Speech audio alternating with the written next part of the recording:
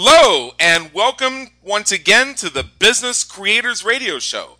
My name is Adam Homey. I'm your host, and we at the Business Creators Radio Show help you win at the game of business and marketing.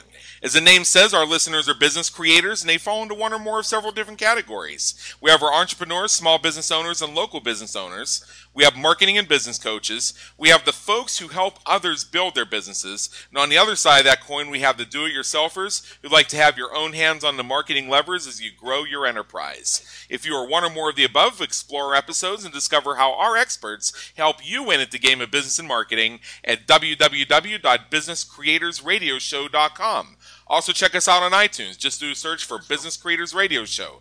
Be sure to subscribe. Fresh content every week. Every 5-star rating is greatly appreciated and helps us serve more business creators just like you. So today, what we are going to talk about is how to get more clients than you can handle. Wouldn't that be great to have more clients than you can handle? And to help us with that, we have with us Todd Tresidder, who is a former hedge fund manager who retired at age 35. Wouldn't that be a problem we'd all love to have? He became a financial coach to improve people's lives through greater financial intelligence and is the author of 5 books on personal finance. His specialty is advanced retirement planning and advanced investment strategy to build wealth. And he's going to share with you a free gift called 52 Weeks of Financial Freedom, which we'll talk about towards the end of our hour here, where it's going to show you how to invest smart, build wealth, retire early, and live free. Todd, welcome aboard. Thanks for having me, Adam. It's an honor and a pleasure, and as our listeners know, not only am I the host, but I'm sitting in the audience with my pen and paper out as well, because I'm always looking for the slight edge in my own business. So, Todd, before we dive into what we have to cover today, what we like to do here at the Business Creators Radio Show is first just sort of take a step back and get to know our guests a little bit for those who may not have had a chance to research you yet. So just tell us a little bit in your own words about your story and what brought you to where you are today. Well, this goes back to college, actually. I don't want it's like a life story or anything, but in college, I had kind of this crazy vision of how investing would work, which was I have kind of a mathematical bent to me about how I look at things, or sort of an engineering mindset, if you will. Right. And I was in this investments course, and I looked at the charts, and I went up to my investments professor, and I says, well, I could make money off this without knowing anything about it. He said, well, nobody can do that. I said, well, I think I could. I think it's just statistics. I could do this mathematically. And he said, well, that's impossible. Nobody's ever. And then you got to understand, he's an authority figure, right? Not only is he an investor, but he was a very successful investor in his own right. And I just couldn't get out of my head. I thought, well, that's interesting. He says it's impossible. It looks pretty obvious to me. And so I went off after college and started developing the methodology, and it worked. And so I had a short stint, normal career type stuff, but then I hooked up with a guy who was one of the early pioneers in the hedge fund business, and eventually I became a partner in the business, and we developed the methodologies, and they worked. And so we built a whole business off it, and we had 100% profitable years. We had one year where the investors actually lost a little tiny bit of money, and that's because I had made some mistakes in the research on one of the models, and it had lost a whole lot, so that caused the whole portfolio to only gain a little tiny bit that year because the other models all did well. And the net result was our expenses and our fees and stuff overwhelmed that to where the investors had a little tiny loss. But the portfolio itself was profitable 100% of the years during the time we did it. So anyway, I retired, in air quotes, if you could see me, right? Retired at age 35. And everybody was asking me, how'd you do that, and what do you do? And again, you got to step back in time. Like when I was developing these methodologies, it was when computers were first just coming out as PCs, right? Sure. And before you had to program everything with punch cards, so I'm 53, just to try to date all this. Right. And so, PCs were just coming out. None of the databases existed. When I developed all this stuff, it was really cutting edge. Now you can just, click keys on a keyboard and do all this stuff that took me months to figure out. But anyway, people were asking me, how do you do it? Well, again, set the context. This was in the go-go days of the stock boom, late 1990s. And everybody thought it was about hot stock tips and hot stocks and everything. And it's not. There's a lot of base principles you have to understand to build wealth. And I would just kind of get away from the conversations. I really didn't want to talk about it, because It's like if somebody's coming at you asking you from one position of thinking and they're so off base that you would have to build in a whole infrastructure to their thinking to even get them on track. It's just too much work. It's just something I would avoid it all the time. And my wife got mad at me one time and she just said, Todd, you spent this lifetime building this stuff. It totally works. All this knowledge you did worked. And you're not sharing it. You're not doing anything with it. Why don't you do something with it? And that was the beginning of Financial Mentor. And so that's how it came to be. Wow. Well, to date myself, I'm 38 myself, and when I experienced PCs, I think my first PC was in about 1993, and it was a Leading Edge, which is a company I haven't heard of before or since, and it had Windows 3.1, and I remember when I wanted to boot the thing up, I'd first put in a movie to watch, and when I really first started getting into the idea of the internet and everything, it was right before my sophomore year of college, and I found out that for the past year I had this thing called an email account. So you can imagine me, I was like a kid in a candy store. It's like, ooh, let's go down to the computer lab. There I go, dating myself again, going to a computer lab, and I'm emailing the person next to me saying, hey, look at that. And then there was also the early forms of instant messaging where we email each other back and forth every minute. It's like, wow, this is exciting stuff. And then I put up a website on GeoCities, which I fortunately took down. And so it's amazing how far we've come in a relatively short period of time. I mean, we're talking just 20 years ago. And I have a smartphone that now does about 100 times what my first computer did. It's just absolutely amazing how we've evolved and how business evolves. Now, our listeners here at the Business Creators Radio Show know that we provide the tools, techniques, and strategies to help entrepreneurs quickly grow their businesses. And then, Todd, I think you're going to love this question. A lot of our listeners tell me they have everything they need to implement anything that anybody tells them they need to do, except for those two timeless factors of time and money. Now, this is a question we ask everybody who appears on Business Creators Radio Show. And what I like about this question is not only the variety of different answers, but also the variety of ways the question is interpreted. So how do time and money impact what you're going to share with us today? Well, how does time and money impact? Well, if you're going to build a service business, what we're talking about here today is building a service business that creates more clients than you can handle. Right. And the thing about that is that anybody who's in a service business realizes that they spend a tremendous amount of time marketing. Like when you start a service business, let's just use coaching as an example, which is my specialty. People look at it and say, oh, you make $300 an hour, you make $450 an hour, and they think, oh, that's a lot of money. And it is, right? It's an hourly rate. But if you spend half your time marketing, then you can cut that hourly rate in half. If you spend 3/4 of your time marketing, you can cut it down to 1/4. And so your effective hourly rate is much lower. Then if you subtract expenses from it, your hourly rate's even lower. And so when you're in the service business, you have to develop a very efficient process by which you market, and you've got to develop it as a machine that brings clients to you. Otherwise, you're burning so much of your time doing it that you don't have time or money.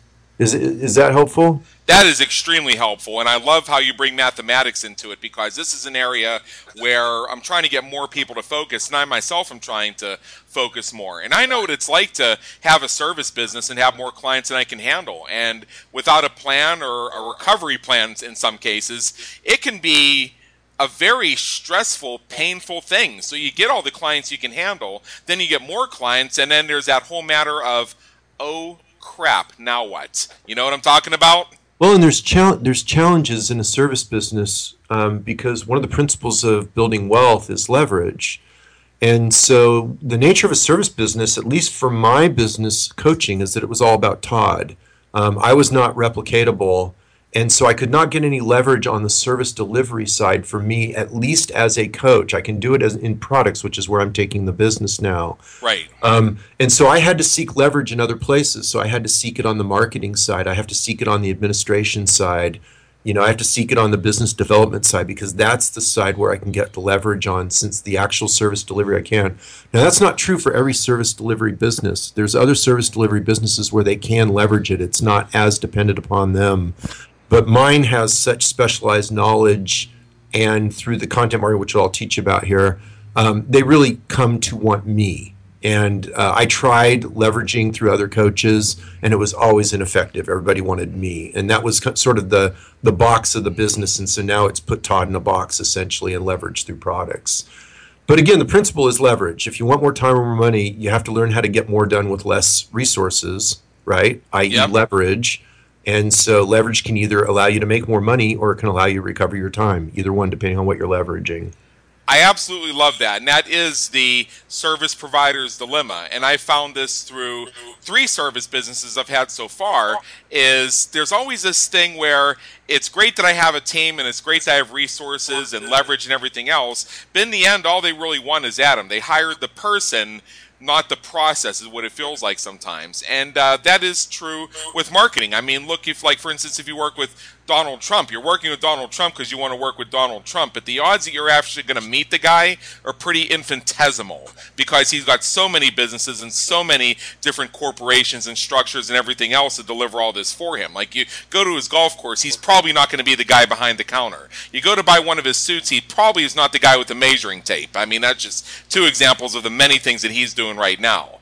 So what I'd like to know from you is... You know, before you jump into that next question, you had a key distinction. I don't want to roll over it. You threw something in there that was like a golden gem, and I want to make sure it's really emphasized for everybody listening, which is the distinction between the person and the process.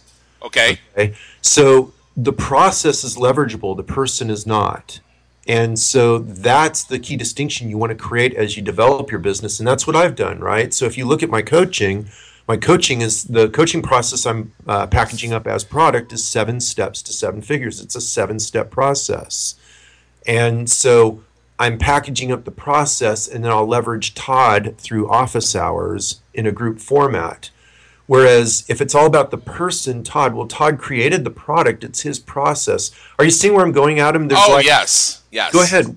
Run with it then. Absolutely. So what I'd like to know is, first of all, let's take a little bit of a step back here. Is how did you build that marketing machine that overfilled your coaching practice? $450 an hour is a rate that a lot of our listeners would love to charge for coaching. Yeah, well, I mean, your marketing stands as a 3-legged stool, right? Yep. And it's only as strong as the weakest link. And so what happens with marketing your service business, a lot of people just don't get all these pieces right because they start working with a lot of half-truths. And so one of the first half-truths out there, and it is true, and it's well known, but you got to understand it's not the whole picture, which is traffic times conversion equals profit, right? Yes. So you have to have a way to create targeted traffic for your service, and then you also have to have a conversion process that works. And every time you improve traffic or improve conversion, you improve profit. That's simple enough, right? Yes. Okay, and then now let's throw another half-truth in there, which is people buy from people they know, like, and trust, right? Yep. So how do you position yourself as the obvious expert who is likable and trustworthy? How do you establish that clear authority for your niche? These are questions that everybody's listening wants to do if they're trying to build a service business. Yes. Okay? So these are questions that aren't answered by these half-truths. There's other questions that aren't answered by these half-truths because there's something missing.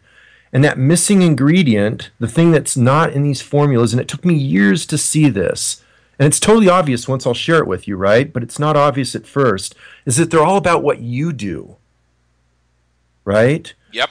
But who's doing all the buying? Your customer is doing all the buying. Right. It's not you focused. This process is not about you. Almost everything taught about marketing is taught about what you need to do, right? Yes. And the key distinction is to get client focused. And that's the thing everybody wants to really etch in stone is you got to really understand your target client and you've got to figure out how to solve their problems. Right. So this kind of leads to where I want to go now. And this is something that's very much of interest to me because I'm always looking for more intelligence in this area, is how do you build a client-focused website that is designed to identify these ideal clients and convert them through your buying process? Well, I mean, that's what I was just sharing with you, actually. Right. Okay. So you've got to know your client well enough that you can target content to them. John Morrow is a famous marketer. He was one of the copywriters over at Copyblogger, wrote some of their most successful posts. He taught me a thing called the Morrow opening, which is when you write content, you start so that when people are reading it, the thing that's going on in their head is, wow, that's yes, that sounds like me. You're telling them their truth. So, for example, let's say you're running a pool cleaning business, and you're talking about how busy they are and how they don't have time to clean the pool, and yet they go outside and there's leaves on the top, and you've got guests coming over and you want to go swimming and there's leaves on the top and there's mold in it. What are you going to do? And so that busy guest, that ideal client for your pool business is sitting there going, yes, that's me, that's me. And so you've got to get very client focused. You've got to know what their needs are, and you've got to target the marketing exactly where they're at, and you've got to attract them into your site with it. All right, so Todd, in the green room when we were having our conversation before we went live here, you're telling me about two valid approaches that you use for all this and how they work. I think you called them the head-on approach and the indirect approach. Could you disambiguate that for us and share with us what that means and how that applies to this topic? Well, let's go with the head-on approach first. Let's start there. The head-on approach is traditional SEO marketing. So let's use my business as an example. We'll talk about financial coaching, which is what I do. Sure. So you want to go in and you want to understand what are the keywords that people are looking for when they're looking for your service on the internet. Okay, so in my case, it'd be financial coach, money coaching, that kind of thing. You want to get those exact matches of what we call our money keywords. And then you want to look at what the traffic counts are for those keywords. And if they're enough, you want to apply a principle called the 1% rule. Okay? Right. So you take the traffic volumes, monthly traffic volumes for those keywords, and then you say, okay, if I could get somewhere on the front page, because the nice thing about a service business, particularly financial coaching, is it's a trust business. So you don't have to be number one. It's not like a calculator where people pop in, they use it, and then they leave immediately, and they only need one, and then they're done. With coaching or other service businesses, they're looking to establish a relationship. So a client will typically go through page one, sometimes 2 pages. So you just have to be somewhere in the running. And so then you apply the 1% rule, and you say, take 1% of the search volume. So let's say I have 25,000 people a month searching for the various financial coach, money coach terms, okay? Mm-hmm. And then you say 1% of that would be 250, okay? Yep. All right. And then you take 1% of that might convert to clients that come in. You're being very conservative here. 25. Actually, that's 2.5. 2.5. 2.5, yeah, sorry. Right. Then you look at your lifetime client relationship, the lifetime value of your client relationship. So let's say I can have at most 15 clients. And let's say my average client lifespan is 1 year. I'm just making these numbers up. My client lifespan's longer than that. Right. So then you look at it, you say, okay, 2.5 clients a month, 12 months out of a year. So there's 30 clients in a year. I can accept a maximum of 15. This is a viable business model. I just have to rank somewhere on that page and have a reasonable conversion process so the 1% rule can apply. And so that's what I call the head-on approach. And so then what you do is you build a content marketing strategy to rank for those keywords. And you can use my example on my site where it's the financial coaching section. You can find it right across the main header. And you can see how I built a major resource section for financial coaching. And if you look at the titles of the articles and everything like that, you'll see it targets money coach, money coaching, financial coaching. And you'll see I'm on page 1 for those terms in Google. Right. And it's all in that one section of the site. And so people can go through and use that as an example, look through the articles, and I just built a massive resource section. That's what Google wants to rank. They want to rank valuable resources, and that's one of the best resources for that topic on the internet. Wow. And so that's what I call the head-on approach. You literally build a valuable resource that helps your target market. You build a valid conversion process. Your listeners can go right through the conversion process. I'm not accepting clients anymore, but they can go look right on there and see how I've got my conversion process structured. And it was highly effective. At the point where I shut things down, because again, I'm not pitching anybody anything because I'm not accepting any clients right now. I was getting about 4 to 5 clients a week. And the close rate for the strategy sessions was about 70 or 80% because of the conversion process you see on the site. And so that alone, if you just get that process down, it's enough to fill a service business with more clients than you can handle. Wow, that is fantastic. And I'm on the website right now and I'm looking at the resource section. I got to tell you, this is one very built out resource section. And I love also how under the header for resources, you kind of walk people through how to navigate that entire section. That is fantastic. Thank you. Thank you very much. Yeah, especially the link that says new visitors start here. I think that's solid gold right there. Thank you. Yeah, that's a newer piece I put in there. Just I'm constantly learning and developing, and so added the new visitors start here. And the coaching section is designed to convert coaching clients, and the new visitors start here is to take people through a process to help them filter where they want to go within the site. I love it. I love it. So just to make sure I didn't miss anything here, because you're giving us so much information so quickly, which we greatly appreciate, that was the direct approach. Have we covered the indirect approach as well? We have not. We have Okay. not. So let me go through a couple examples of the indirect approach. One that a lot of your listeners may be familiar with is Pat Flynn over at Smart Passive Income. I've heard of him. Yeah. He's got a really successful indirect approach. So Pat is I'll give you two examples from the indirect approach. I've got another friend, Jamie Tardy over at eventualmillionaire.com. I know who she is as well. Great. So I'll illustrate both those examples. So Pat, his business model, at least as it stands now, was affiliate marketing in the internet marketing space. And so Pat doesn't go out and pitch the products that he has affiliate relationships with. Instead, what he does is he provides really high value content on all subjects that are relevant for people that do internet marketing. And then what happens is the product becomes the natural back end or solution to the problems that are presented when you're learning about internet marketing. So for example, you want to get your website up. And so he has a whole tutorial guide about how to set up a WordPress site. And it happens to work with Bluehost. And then, of course, he's got an affiliate link on how to get your Bluehost account open. Of course. Right? And so he makes a small fortune off that. I can imagine. Yeah, because that video series is ranked really well.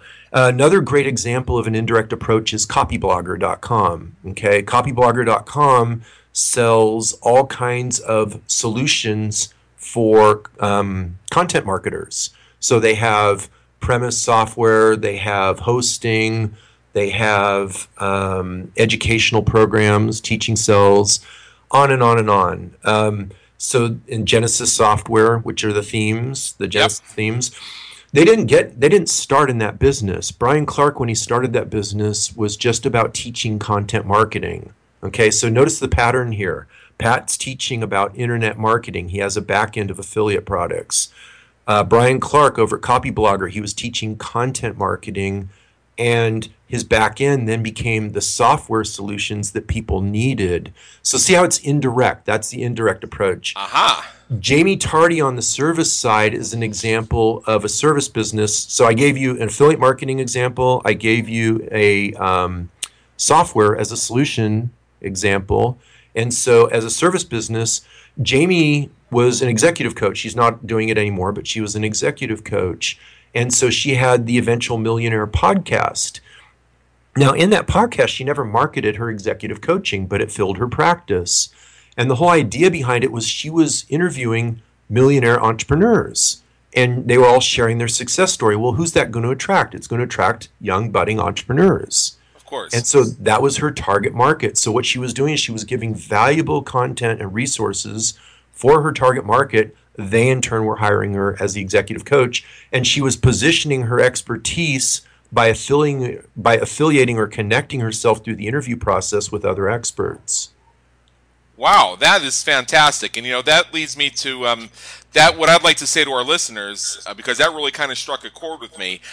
Years and years ago, I think it was actually about 4 years at this point, I filmed a video on how to customize the top half of the order form on the One Shopping Cart platform to make it look like your website. And one of my business coaches at the time said, Adam, what the hell are you doing filming this for? Because this is not what you're looking to do. You're not looking to attract this type of tech work. So why would you even put out there this vibe that's going to attract people? They're going to ask you for help setting up shopping carts. And the funny thing is, of all the videos I've ever created within my Business Creators Institute or posted on my blog, that one has got the most views, the most shares, and has brought me the most coaching and consulting clients.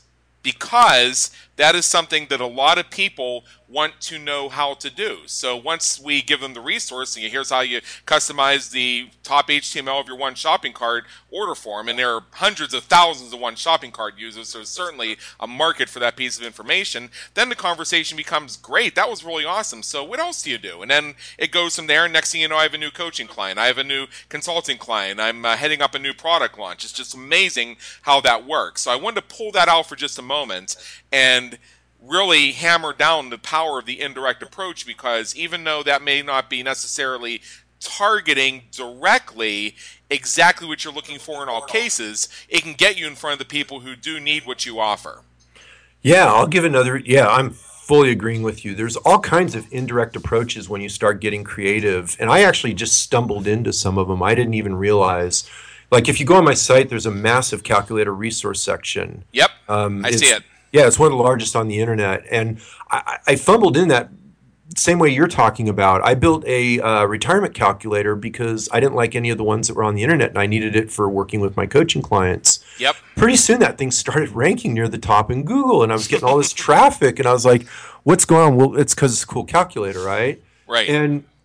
But then the most amazing thing, I started getting clients from it. And what I came to realize was that the type of client who will hire a wealth coach to help them build wealth is somebody who's somewhat do-it-yourself. They want to go in, they want to work with the numbers, and so they were using my calculator. So I had indirectly attracted my target client by offering a resource that they would value and want to use. And I just stumbled into it. And similar with my book, all my clients were wanting to know, how much money do I need to retire? It's a natural question in the process of what I do. And none of the books out there were doing it properly, right?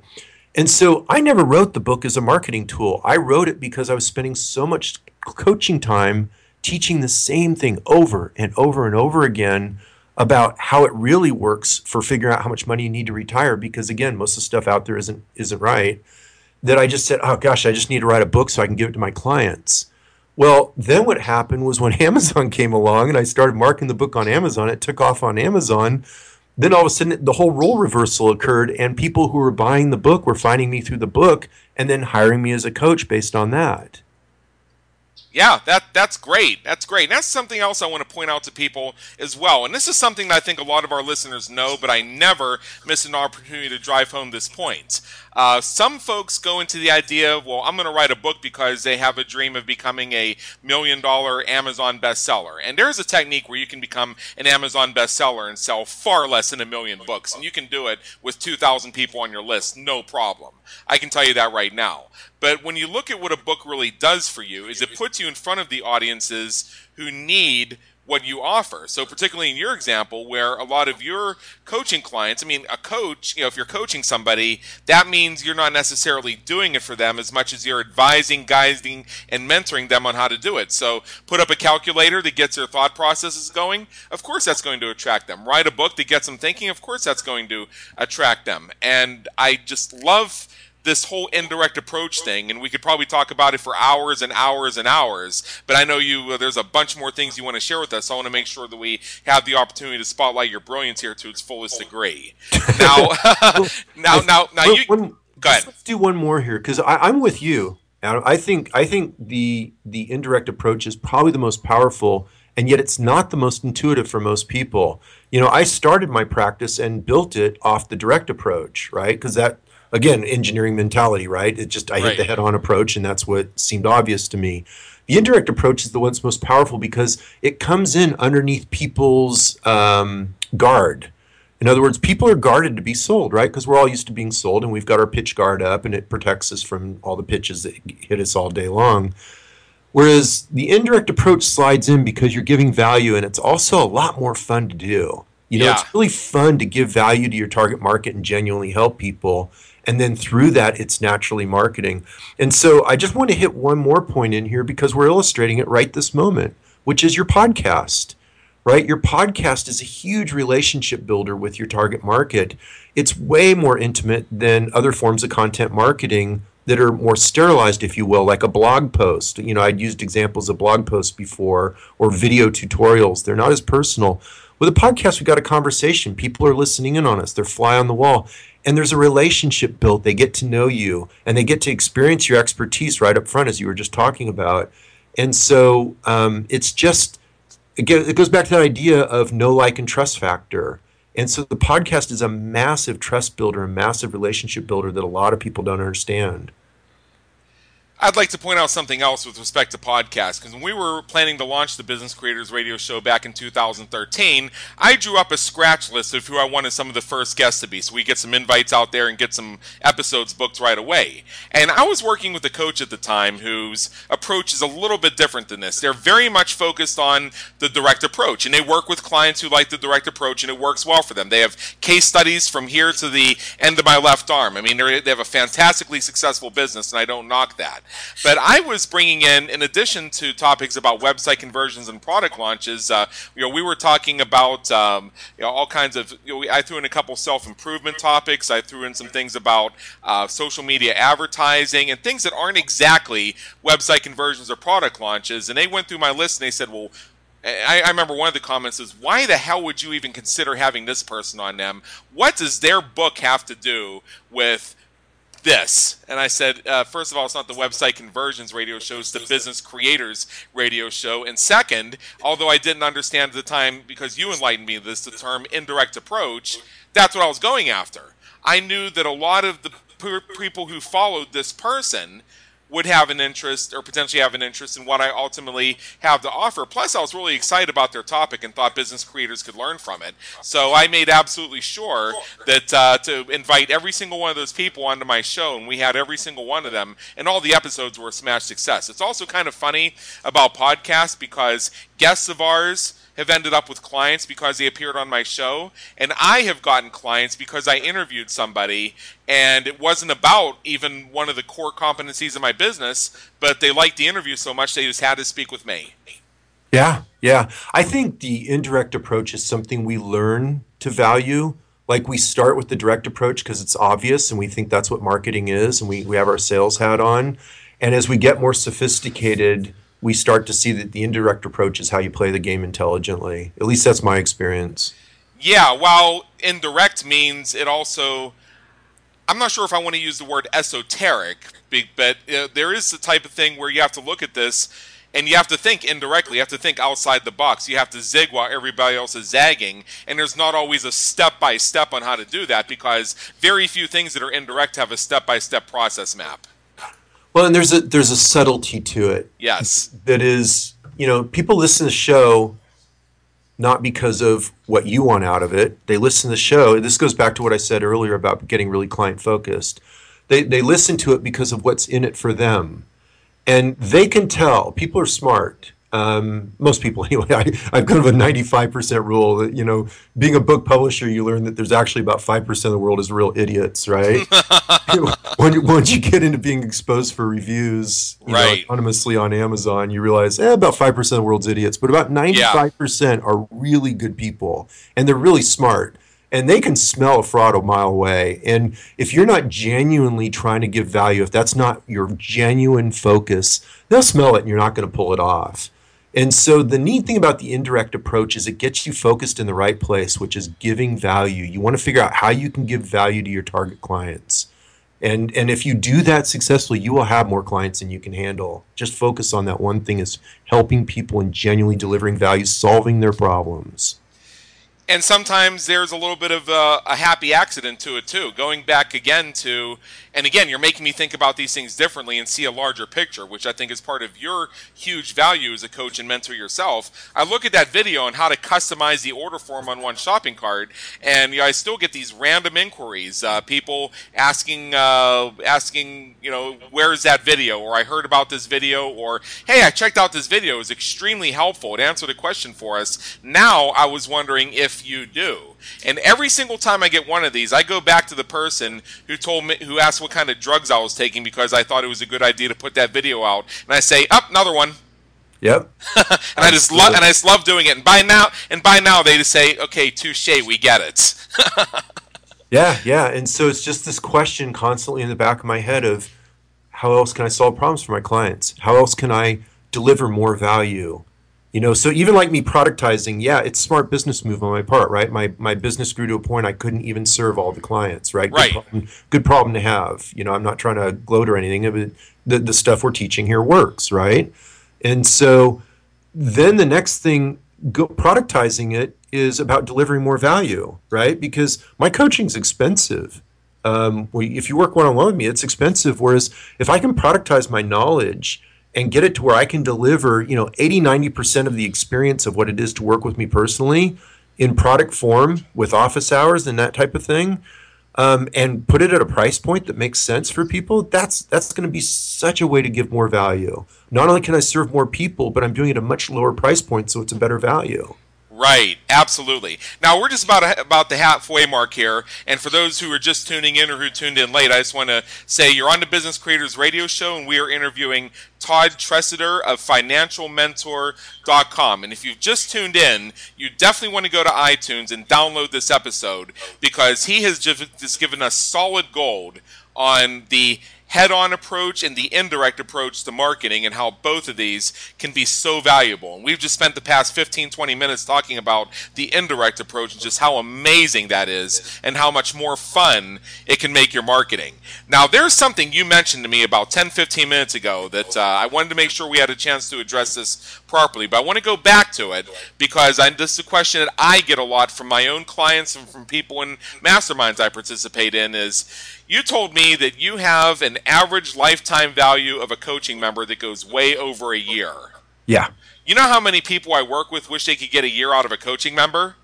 Yeah. You got to tell us a little bit about this. How do you do this? Well, it's actually really synonymous with everything we've talked about so far, which is being clear on what value you provide. And then I would select coaching clients based on whether or not I could add more value than I cost. Right. So this goes into the conversion process, which we'll probably touch a little more on later. But in my conversion process, I would do a strategy session. It'd be free, and the opening of the strategy session, it would be a real coaching session. I'd say, well, how can I help you? And it would throw people off. They'd be like, because they're expecting a pitch, right? Yes. I'm a marketer and we called it a strategy session. And so now here comes the pitch, right? Uh-huh. And I'd open, how can I help you?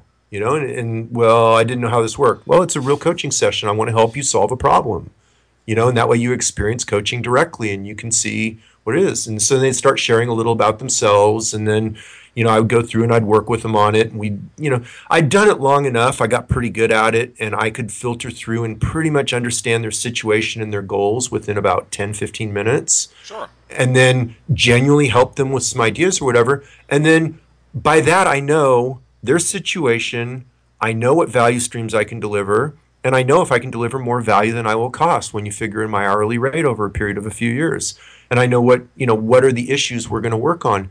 So then I go through and I paint a picture of what we're going to do together, right? And that's the vision that the client can buy off on. So you'd paint a picture of like, okay, we need first to develop a wealth plan, right? You need a wealth plan, and that'll set the benchmark what we'll do. And then within that wealth plan, I can see 3 different paths we'll go down together, and we'll take them in this order. And so I paint the picture of all the different pieces we do and how we do it.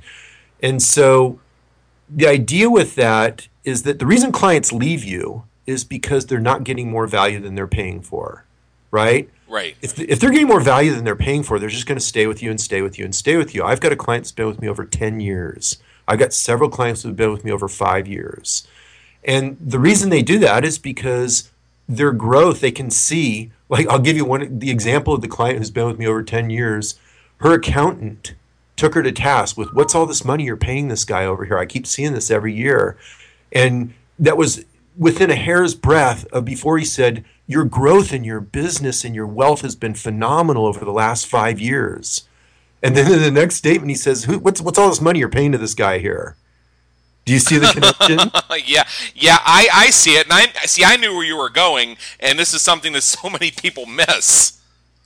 Yeah. So it's about understanding the value you deliver, selecting clients where they're the proper match for the service you deliver so that they get great value from what you do. Like I don't take get out of debt clients anymore. Why? Because I add insult to injury. My fees are too high. All I'm going to do is hurt what's already a pain there, right? What they need is something different. And to get out of debt, they need a whole different service, a whole different approach, and it's a disservice for me to try to sell them coaching services. It's just too expensive. It's not right. Right. You know, and there's other types of client profiles that fit me perfect. I don't have to do that.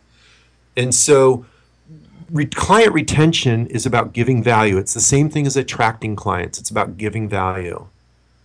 Right. I'd like to point something else. I'm here on your website, financialmentor.com, and even for those clients that you cannot serve, the get out of debt clients, I'm in your calculator section. And folks who have debt issues most likely have credit card issues. So here we have the credit card comparison calculator, the debt snowball calculator, the credit card payoff calculator, the debt payoff calculator. So even though you cannot serve these people through coaching right now, you're still giving them resources. Absolutely. Absolutely. And that's actually part of my conversion process. And again, this stuff has to be genuine, right? Like you can't go fake this stuff. You have to genuinely be about giving value, and you have to genuinely deliver those values. So if you look right in my conversion process in the coaching section, if somebody wants to go through it, they'll see that there's a article that I ask everybody to read before they request a strategy session. And in that article, it explains whether or not you're an ideal client for my services. And so when people read that article, they can see who is the person, and it says right up front, I'm about giving more value than I take. And so I've learned that there's certain types of people that the coaching process is a no-brainer solution because it does deliver more value than it costs. And then there's other clients or other client situations where that's not true. And for all those people, I provide other things. I have free calculators, as you just referred to. Yep. I have free resources, free articles. So like Get Out of Debt. I wrote an article on there called The Complete Guide to Getting Out of Debt or something like that. It's like the ultimate guide to getting out of debt or everything you need to know. And that came as a 4 or 5 part article series. It's like 6,000 words. It's basically an ebook that I give away right on the site. And it's a complete guide about all the issues of getting out of debt and the structure, and it gives resources and all that right in the article for free. And because you shouldn't pay me for that. That's something that you can learn and do on your own. And so it says right in this conversion article about where clients are figuring out if they're the right client or not, who gets more value or not. And if you're not, then here are the resources you want to go to. Here's the things you want to do. So it's totally genuine. It's like it's a filtering process. And it says right in there that coaching done right is not this whole process I'm taking them through is not a sales process. It's a filtering process. And I explain that right in the article, that I'm filtering them to make sure that they're the right client and that this is a great deal for them. So when they come to me in the strategy session, they're pre-sold. I mean, they've already qualified themselves. They're pre-sold. That's why the conversion rate's so high, and that's why the retention rate is high. I got to tell you, I love all of our guests on the Business Creators Radio Show, but you are a special kind of guest that I particularly love for 2 reasons. Number one, you answer questions I haven't asked yet. because I was about that. Not all, because I was just getting ready to ask about how to systematize your conversion process to handle all the leads efficiently, but in answering a previous question you covered all that, and you gave a roadmap such as one will very rarely find in a format such as this. And just looking at your website, I mean, as you're describing this, because while you're talking I'm on your website navigating where you tell me to go and looking at the things as you're describing them, I mean, this is just an outstanding resource for somebody who has any interest in financial mentorship. Because I was about to ask the question of, how do you pre-qualify people before you get them on the strategy sessions to increase your conversions? But you kind of answered that in such a way where you basically help them convert themselves. Yeah, and that is it. Again, you don't want to sell them because that's just painful and it's not fun. You want to help them. And so you want to qualify and just get the right people that you can really help. Let me elaborate on another piece in here that connects direct and indirect approach with the conversion process for a second. So we'll just take this a cut deeper if that's okay. That's great. Okay, so one of the things in the conversion strategy is you have to understand your client buying process. And you have to intercept them in that buying process. And that's where that indirect approach comes in. And then the conversion process is where the direct approach is. So let me give an example with my own clients as an example. Okay, so when people want a money coach or a financial coach, they come into me through a variety of ways. They might come into me through the book or the calculator or whatever. And part of my strategy sessions, I ask people, one, how did they find me? And one of the other questions I ask, and I think everybody should be doing this, is what did you do before the strategy session? Tell me everything you did with my site and interacting and whatever. And it was fascinating to learn what people did. And so I tailored the site over time to match their conversion process. And so what I learned about coaching, and that's what I was alluding to earlier, is that it's a trust relationship, right? It's a pretty intimate thing to go in with a financial coach. You're revealing all your financial stuff. You're working with deep personal issues. You don't want to just work with anybody, right? I mean, you got to find the right person. And that's what I was saying before, where people won't just take the number one listing. They'll go through, 1 or 2 pages and then do some due diligence on people. And so in my question, I started finding out they come into me through a variety of methods, i.e. the indirect approach, right? They would get attracted in through the indirect approach, but their conversion process was relatively consistent, which is they would spend hours on my site. They would read my articles. They would work with the tools. They would sign up for the newsletter and they'd see what the experience was. They would go through the conversion process that I was just describing and read the article. And they would get a general sense, do I want to work with that guy or not? Right? It's not like it was never an impulse decision at all. Like it was something that they would spend hours working on, literally hours. I was surprised how much content, and I would know how much content they generally read because it would come up in the conversation, and it was a lot. And so that explained that I needed to have an authoritative site. I needed to have a variety of resources for them to use. I had to have all kinds of different indirect approach ways of them coming into my funnel. Are you seeing the indirect approach expands the funnel? The conversion process is what converts them. And if you look, you'll see that's part of the direct approach. That was the first piece I built. The direct approach had the conversion process in it. Does that make any sense? So the key element in here is you've got to understand where your target client is hanging out, and then you've got to intercept them in there with some value piece that attracts them within your web, if you will. And then you've got to have a conversion process in that web that works for how their buying process works. And it's different for every product and service. And so you have to, as you get clients, constantly analyze and ask them, what are they doing? How did they find you?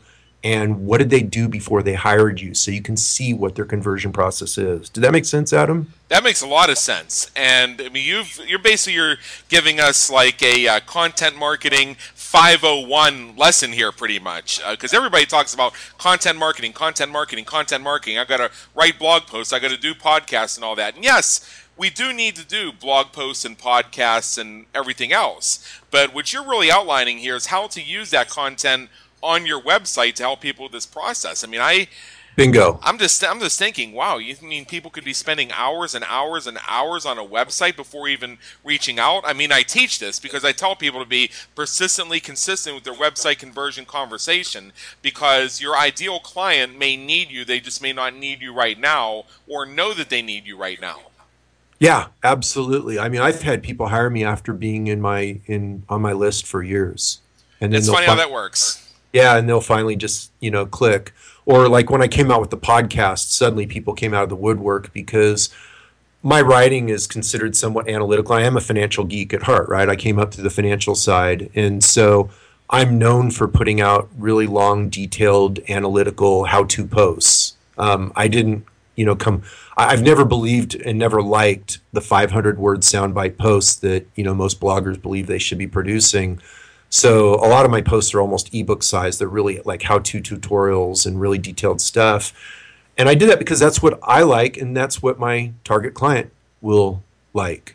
Most importantly, what your target client will like, and you're meeting that. And that's a very good point, because I was a guest blogger on this one site once, and they kept editing my post saying that it wasn't following certain format things like you're using too much underlying, or we need another 50 words. I'm thinking, okay. I mean, did you miss the value I just handed them in 300 words? Or if I took 1,200 words, does that mean that it actually lost value because I gave extra value? Yeah.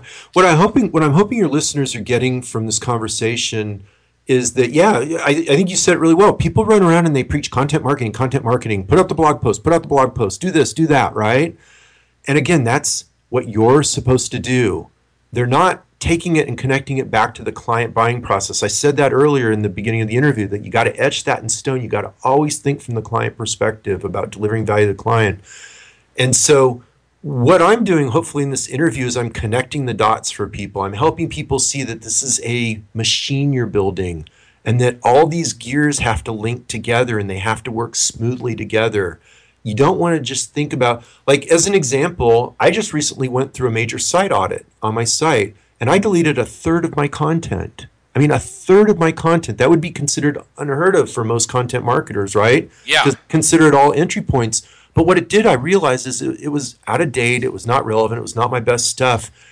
And it was diluting my brand. I had plenty without it. It was actually diluting my brand. And so by doing that, I actually improved the focus of the content that remains, and it's that much better for it. The site is that much stronger for it because everything is beefier as a result. So people aren't wasting their time clicking through clutter. That's just another example, you know. And that flies in the face of traditional content marketing, where you're supposed to have all this stuff up, and it's, you know, the more the merrier. And I don't believe that. You know, if you're marketing a service business, you have to be focused and you have to be clear how all these gears fit together, how the puzzle pieces fit together, so the client has an experience that results in a conversion. You've got to think about the client experience and how they convert. I want to point out one thing, and only because this has been said to me so many times, and it's been a conversation I've had to have with people over and over and over and over again, where you mentioned that you just delete a third of your content because it just didn't fit the brand, it didn't fit the conversion process, it didn't fit the flow, it wasn't attracting in the right way. Well, when we launched Help My Website Sell 4.0 last year, which we're actually, in July, we're going to be doing Help My Website Sell 4.11, we had a little situation. The previous HelpMyWebsiteSell.com had about 500 blog posts on it. And for some reason, the XML file, which is the file where you export stuff, was incompatible with the theme we were using, and we could not get the darn things to import. And my web assistant asked me, "What do you want me to do? Do you have a budget to have these all manually entered?" And I said, "No, put them up on this. Give me the XML file. We'll use it as a swipe file sometime. We'll just start over." And the reason I came to that decision was I recognized that the business was taking a new direction, and a lot of those posts probably were either out of date or so far back in the archive that, you know, if you've ever heard the expression, sometimes things are so old they become new again. Yeah. So we're in the process of going through that, because I took that export file and I put it up on a hidden, like, dummy site using a default WordPress theme, and I'm going through those right now, picking out things for swipe files, looking for things we can update, finding the case studies, and finding ways we can update some of the messaging to reflect where the business is going now. So in about a month or so, when we do 4.1.1, a lot of that stuff's going to come back. But in the immediate, I decided that, you know, it's just easier to let it go. Yeah, well, here's a punchline to this. When I deleted a third of my content, my web traffic tripled. Wow. Yeah, because again, I only kept my best stuff. I don't know how that occurred or why, because nobody knows the mysteries of Google, right? Right. But I know it's not a coincidence, because I have a coaching client with another well-established website, and she had just posts strewn everywhere and whatever, and we went through a content audit similar to what I did with my own site. She deleted probably half her content, and she's double the traffic and growing rapidly. She's only about a month into the new site, and her traffic's already doubled. Wow. That is something. Yeah, what she did was she had a whole bunch of soundbite posts that were similar in topic, but they'd say slightly different things, and had an editor go in and combine them and pull the best and just make larger, more comprehensive posts on each topic, and just kept the best stuff, and then, you know, redirected everything into the new post, dumped all the old little soundbite posts, and within a month her traffic's doubled, and it's still growing rapidly. We don't know what the end result will be, because she's still going through the entire content audit process. Right now she's doing all the proper interlinking of the content and everything. So it'll be something bigger than double. We know that. We just don't know what it'll be. Oh, precisely. And yeah, you make another point too. And another reason I've seen people be so afraid to delete content is, well, what if somebody clicks on that link from like 5 years ago and they go to a page not found? Or isn't Google going to penalize you for all these broken sites? If you read Google's documentation on how to deal with broken links, they give you several different options on how to deal with it. And if you're looking for the fast and furious way, install a plugin on your WordPress site that directs all broken traffic links to your front page. Or another strategy is to direct all broken links to a landing page. Yeah, or another one is you can actually do the redirects and put them at the server level. Yeah. It's a little bit more cumbersome, but it's a more sophisticated permanent solution. The only reason I would take challenge on the plugin, I get that it's a quick solution. Right. But you want to be careful with the plugin load on your sites. That's true. And so my policy generally is anything that can be done outside of a plugin, I will do to try to minimize the plugin load on my site. Yeah. And so redirects is something that are actually, if you're working with a reputable hosting company, they will do them at the hosting level. They'll build a file for you so that it's the quickest, most efficient redirect process for the visitor. It's basically instantaneous. They don't even see it. Oh, I agree with that wholeheartedly. In fact, in my Business Creators Institute, I have a video on, you're just going to love this one, Todd, a plugin to analyze your plugins. And the reason we suggest people use this plugin at least once in a while is to run some tests on your WordPress site and find out what percentage of the load time is being driven by your plugins. Yep. And it is amazing what you're going to find. This super duper amazing Wowzer plugin that such and so told you absolutely had to have could be tripling the time of your page load and not getting you anything in terms of your marketing. In which case, it's time to drop it. Yep. I'm in 100% agreement with you.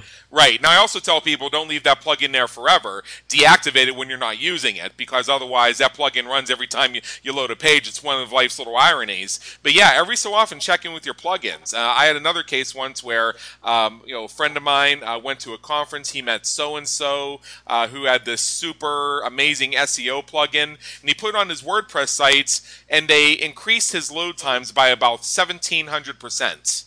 Wow. And he asked me for my help with it. So I did some search on it, and I found that the only documentation available on this plugin were all these blog posts posted by affiliates that say, don't buy so-and-so's plugin, which turned into an affiliate review, but nothing about why it increases the load speed by 1,700%. So I told my friend, either have your buddy who owns the plugin fix this for you or delete the plugin. Even if he is your buddy, you can't afford a 1,700% page load increase. No. My site's gone from roughly 40 plugins down to about 20 on the next version coming out about a month from our recording date here. I've got a new version coming out, and I'll be down to about 20 plugins at that point because I'm hard coding a lot of the functionality into the theme. Right. Absolutely. I can't imagine how you can make your site any better, but you've amazed me so far, so I can't wait to see it. Well, and we are right near the top of the hour here, and I always like to give my guests at least a minute or so just to share with the audience how they can help and provide a resource. So first of all, Todd Tresidder of FinancialMentor.com, thank you so much for your time on the Business Creators Radio Show, and let me just turn it over to you for one moment. Do you have something for our listeners, something that could help them get started right away? Well, the site is financialmentor.com, as you shared, and everything I have starts from there. So I have a podcast, and they can listen to that. And we talked about that here. Pretty much, we've talked about all the resources.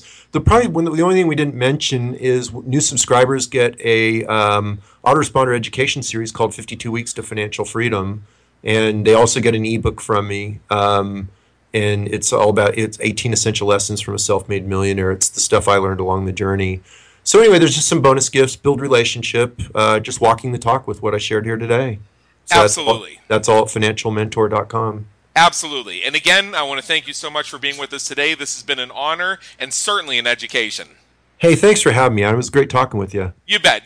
And for everybody listening, this is Adam Homey, host of the Business Creators Radio Show. Please check out our previous and our upcoming episodes at www.businesscreatorsradioshow.com, where we help you win at the game of business and marketing. Until next time, have a great day. Take care.